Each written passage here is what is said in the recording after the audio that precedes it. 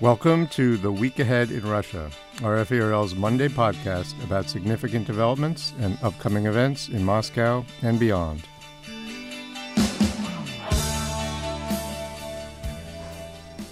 I'm Steve Gutterman, and my guest this week is Mark Galeotti, an analyst of Russian politics who is an honorary professor at the UCL School of Slavonic and East European Studies in London. He's also the author of the podcast In Moscow's Shadows, as well as We Need to Talk About Putin and several other books about Russia. Mark, thanks very much for joining me today. Oh, great to be breaking new ground. All right. Yes. Branching out a little bit with guests from outside of RFE/RL. So thanks very much. I've long wanted to have Mark as a guest. This is a good time for it because he's currently on a trip to Russia that I believe has taken him to Tula in addition to Moscow. We're going to talk about climate change and the tense situation in and around the Donbas in Ukraine. But first I want to ask Mark about some of his impressions from this visit to Russia. And I would include in that the coronavirus crisis, which has really deepened with a spike in COVID-19 cases and deaths in recent weeks. Now, a nationwide non-working week, paid vacation decreed by President Vladimir Putin has begun, and Moscow is in maybe its tightest lockdown, though not formally called a lockdown, since the start of the pandemic early in 2020. Now, Mark, apologies if this is amorphous, but could you describe some of your main impressions from Moscow, Tula, whatever you like, really? Sure. Well, obviously, I'll try not to then spend the next 3 hours talking your heads off. If we start with COVID, and it's worth saying, this is not actually the sort of tightest lockdown, certainly in Moscow. Okay. There was a period where people were pretty much attempted to be anyway banned from going far from their homes and that kind of thing. This is much more of a lockdown light. And in some ways, that reflects the fact that, there doesn't seem to be a great sense of emergency about it. We had this record high levels of cases and deaths. We have the various sort of medical specialists becoming increasingly obviously exasperated and even irate. But on the whole, again, there isn't much vaccine take-up.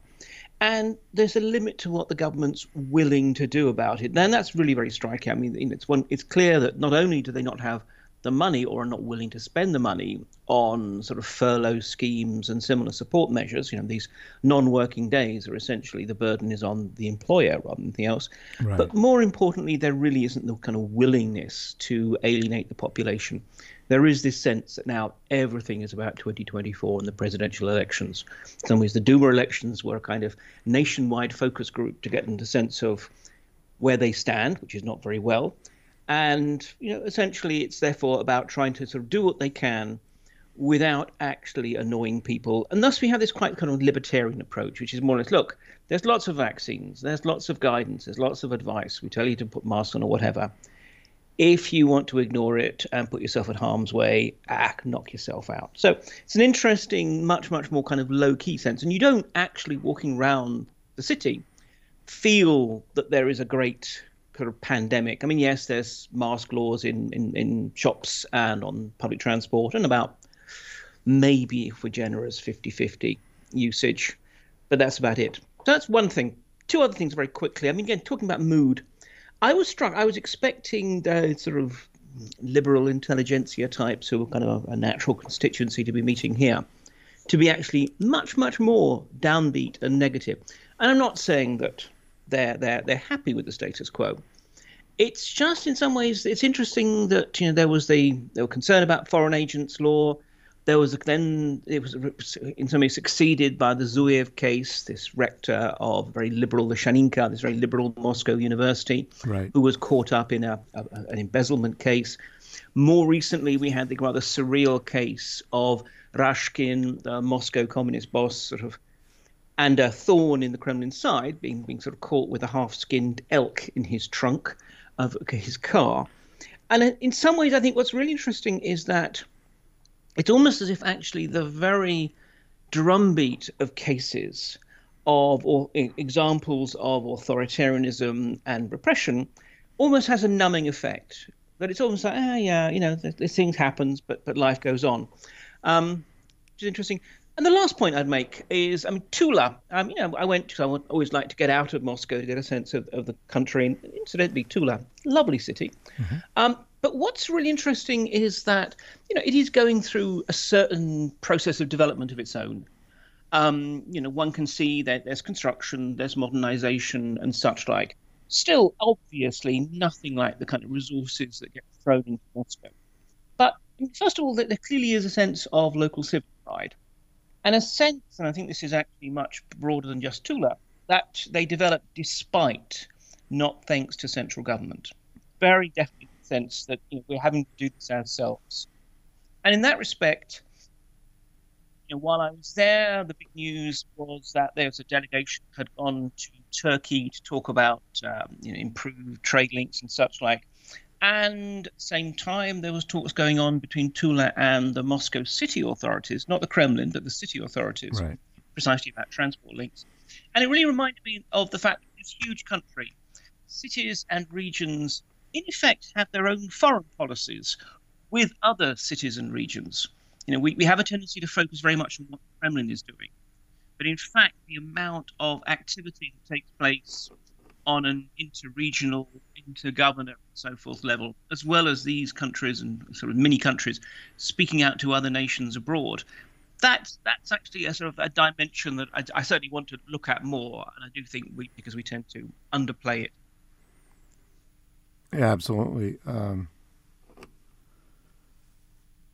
I'm struck by your comment about the kind of the drumbeat of cases. I guess becoming sort of a almost background noise in a way. It sounds like something that I guess in one sense, it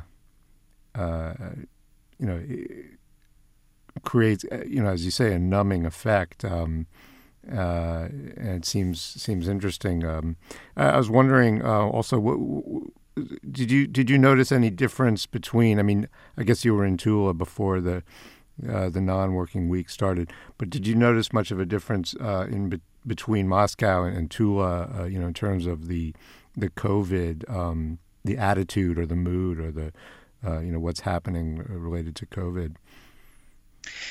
Yeah, I mean, very much. Again, it's interesting. I mean, while I was there, in fact, Tula itself brought in advance of national or indeed Moscow regulations, they brought in the sort of requirements that to go into museums and similar sites, you had to show a QR code.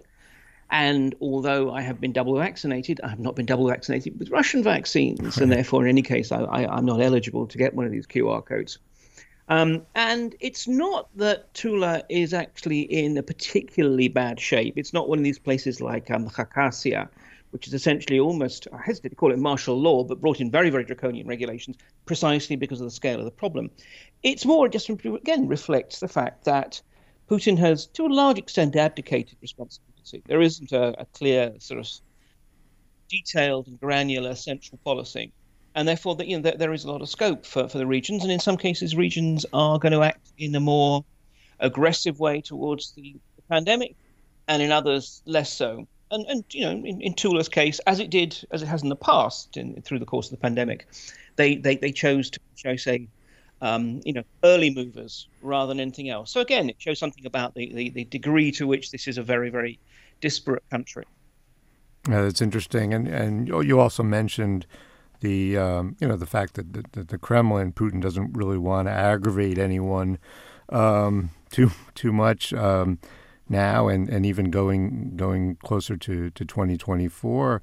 And it struck me that Putin, but his attitude does seem to have changed in that at first he was saying, well, it's a personal choice, vaccination, and then and lately he's been. Obviously it's not mandatory, but now his explanation is, well, I don't understand. He said the other day, I don't understand what's happening. These people I know, smart people, educated people, are not getting the vaccine. So he's kind of, I think he's sort of sloughed off I guess the blame, onto the people themselves in terms of, well, it's still your choice, but I don't understand what you're doing. So, I find that interesting. It is a very brief point on that. I mean, again, it's interesting. We have a tendency to think of, Kremlin and the Russian people.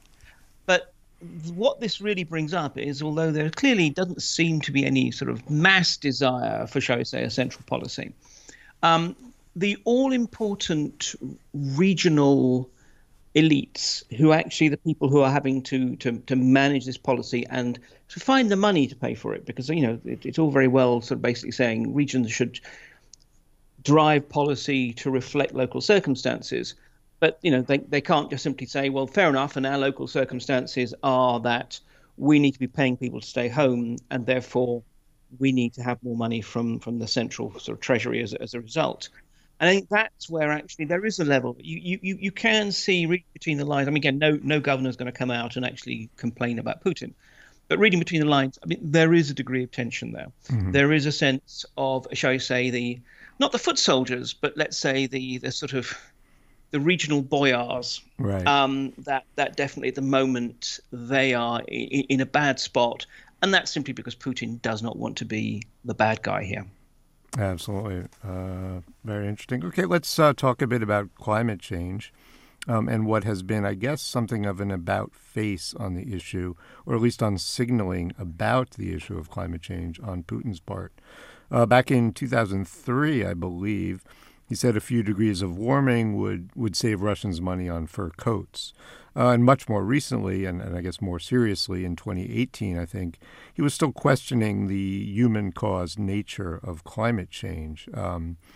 But this past June, he changed his tone, and he's in remarks at the Valdai Club meeting last month that were, I mean, at least in my view, more notable for what could charitably be called controversial or provocative remarks about gender identity. He spoke in a serious tone about climate change. Now, Putin is not attending the climate summit that started in Glasgow yesterday in person, and Moscow's dedication to real action is a matter of debate. But Putin did pledge last month that Russia will strive to be carbon neutral by 2060, meaning that Russia would absorb as much carbon as it emits, kind of a net zero. I think that's called the same thing. But U.S. President Joe Biden at the G20 summit, yesterday that preceded the climate change meetings, said that Russia and China, quote, basically didn't show up in terms of any commitments to deal with climate change, unquote. So, Mark, I guess a simple question that may not have a very simple answer. Is the Russian change of heart for real? And if so, what has caused it? Yeah, I mean, I think it is real. And in some ways, I think it's a little bit ungenerous because he definitely is late to the party, so he can't necessarily expect it to have many commitments. But they are, for example, sending a very substantial delegation to COP26. I think the reason why, and I mean, you have to realize that he may have internalized the idea, but I'm not quite sure how well he understands it. I mean, he was just saying that, in fact, Russia's forests are going to be much more effective than any sort of obvious sort of green measures, which really is not the case. There's actually a good Felix Light piece in the Moscow Times on this. So, limited understanding. But I think the thing is, this is in some ways a case study for how Putin's views are shaped. He is not intellectually dominant in the sense often of coming up with the ideas. It's who managed to persuade him. And I think what we've seen is in recent times a series of powerful political blocs close to Putin themselves shifting their positions. I mean, particularly, for example, we have the military, not least because they're alarmed at realizing the extent to which so much of their military infrastructure in the high north is actually sitting on permafrost, and they don't want to see it sinking into the ice. We have the agricultural lobby. Again, once there was this notion that, Siberia will warm up and it'll be this wonderful new area for farming. Right. Well, there just isn't the infrastructure for moving harvests from there. But more to the point, actually, more quickly than that, they would find that their existing farmlands, many of them they would lose to desertification or just general becoming arid. You have well, shall I say, politician entrepreneurs like German Gref of Sper and Antonio Chubais of Rosnano, who have identified this actually as a potential money-making venture for well, presumably for themselves, but also for Russia as a whole. And so, I mean, I think what we do find is that, again, there are interests who've now done it. And, it's also worth noting the extent to which you have individual politics coming in. I mean, the particular example would be a couple of weeks ago, I was at the UK ambassador's residence here. And, I think one does have to actually recognize that Ambassador Deborah Bronnet, British ambassador, and her team have done a frankly exemplary job of not easing up with Russia on issues of contention, but nonetheless working in areas where cooperation is just possible but necessary.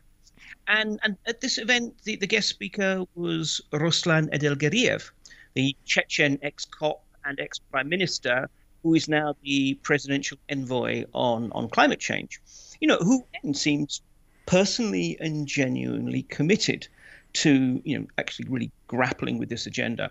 So, I think you put all this together, and essentially it's the same sort of transition as in a way has happened in other countries, which is moving climate change away from just being something about saving bunny rabbits and pleasing scientists, and actually addressing very, very hard-edged issues of security and economic power.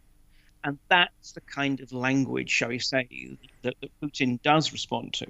So, again, it's a pragmatic one. It's a delayed one, and I'm not quite sure how well, an understanding that climate change is important combines with a real understanding of the kind of hard, tough moves which are going to be needed to deal with it. But nonetheless, for all that, I think we have to say that this is a genuine conversion. Yeah, that's very interesting. You mentioned, but again, you mentioned how serious it's going to be, and will the measures be taken? And I think you spoke about his Putin's statement that I believe he said Russia's forests can absorb 2.5 or billion. I don't remember the figures, but essentially it was an amount that was much larger in terms of absorbing carbon than I think others have indicated Russia's forests were capable of doing, and that maybe I think separate measures would have to be taken in order to at least make that have a chance of being possible. So as I think you indicate, kind of a question about what measures will really be taken, but sounds like a genuine, I guess, change of heart, change of policy based on various pressure groups, and maybe also the idea that maybe it's something that he feels he can engage a bit more with the West on, perhaps. Well, that's certainly the idea. But again, I think this is the problem. I think, ultimately he's still at that point of hoping to find cheap and easy solutions. Hence, right. This dependence on forests. Not least, it's worth mentioning that considering the terrible scourge at the moment of forest fires, which actually not only consume forests, but also put out a huge amount of carbon. So actually, thinking you can rely on the forests to somehow do the job is naive at best. So yeah, I mean, again, I think this is it. It's the start of the process, and I think one of the things, if we're looking forward, when we see this big delegation has gone to the COP summit, and okay, it's not Putin, but then again, in these pandemic eras, he basically doesn't travel. Is this an attempt, you might say, to use quantity instead of quality? To simply say, well, we sent loads of people there, which is all very well, but what are they actually going to do? And I think this is it. We haven't had any real signaling of what they might be saying or doing at the summit. And so I think this is going to be the real challenge for the moment, is actually, are they just going as tourists and as spectators, or are we actually going to hear something? Right. And so far from what Biden said, it sounds like at least the U.S. is is thinking maybe the former. And yeah, good to thanks for mentioning the forest fires. I think one of the things I read that would have to be done to make higher kind of absorption numbers realistic would be to actually do more about forest fires, wildfires. So that's a huge obstacle, it sounds like. All right. Now let's move on. There's a lot going on in and around Russia. But the one other issue I'd like to discuss is the heightened tension in and around the Donbas in eastern Ukraine, where more than 13,000 people have been killed since 2014, and the conflict between Kiev and Russia-backed forces continues. Some of the ingredients in the current tension, or the current increase in tension, are Russian troop movements and signs of a buildup near the Ukrainian border. The use by Ukrainian forces of a Turkish-made drone, I think that was last week, and a shift and sharpening of Russia's rhetoric on Ukraine in general. This has come from Putin, Dmitry Medvedev, Sergei Lavrov, and others. And some analysts who are known not to be alarmist about this issue are saying the situation must be watched closely in the coming days and weeks. Mark, what's your take on what's going on here, both, I guess, on the ground and in Moscow and Kiev? Is there serious cause for concern? Yeah, I mean, this is obviously always the problem, in that most times these things come to nothing much. And, on the one hand, there are some people who precisely will always be saying, oh, my God, this is a sign that Russia intends to invade or similar. And others who say, no, it never happens. Well, but occasionally it does. So, yes, one always has to have a certain degree of caution and not be too positive. But nonetheless, I mean, if one looks at really what seems to have happened, I mean, Ukrainian forces went into the no man's land between the lines to the village of Staromariivka. I mean, apparently escorting some aid shipments or whatever. Nonetheless, that was taken by the rebels as a sign of hostile intent. They shelled the Ukrainians. One of them died. In response, then the Ukrainians sent in their Bayraktar TB2 drone, destroyed this D-30 howitzer that had opened fire. And then in response to that, the Russians, obviously sharpen their rhetoric, but also start moving some troops around, because they know that always concentrates the mind wonderfully. Now, on one level, this sounds like an escalatory cycle. But on the other hand, frankly, this also has a certain sense of being, the usual ritual. Everyone has to demonstrate their own strength, their own machismo, their own capacity and willingness to push back. And, after a certain point, these things tend to dissipate. It's interesting. I was looking, for example, at the Russian press this morning, and there's very, very little about it. There was an initial flurry of reports, obviously, at the time of the attack. But, there's nothing much there, even in, for example, Krasnaya Zvezda, the Russian army newspaper. So certainly there's not any signal there that sort of Moscow is trying to kind of prepare the ground for anything else. Instead, they're saying, oh, it's just that Zelensky needed to try and sort of, distract political opposition and also demonstrate his importance to the Western leadership. So again, however awkward and uncomfortable it makes me feel, because it sort of, runs the risk that I could be very, very dangerously wrong on this. My sense is that neither Moscow nor Kyiv at the moment have any desire for a serious escalation. Of course, sometimes things aren't controlled or controllable, but it's also noteworthy that international partners seem to be trying to get this to be sort of played down. Right. The Germans, for example, as I recall, issued a very sort of, I hesitate to say plague on both your houses, but encouraging both sides to de-escalate and so forth. The Turks, quite interestingly, have very much distanced themselves from the attack, more or less saying, well, once we sell the drone, it's absolutely nothing to do with us. Right. There isn't this sense that there is a sort of a strong sort of push from outside to encourage Ukraine to go further. So, and I hope that by the end of this week, I have not been proven to be totally wrong. But I think this is just one of these things that will actually bubble down after a certain sort of usual exchange of unpleasant and acrimonious language. Okay, well, that's very useful. We don't have too much time left, so I'd just like to ask one follow-up question about that or comment.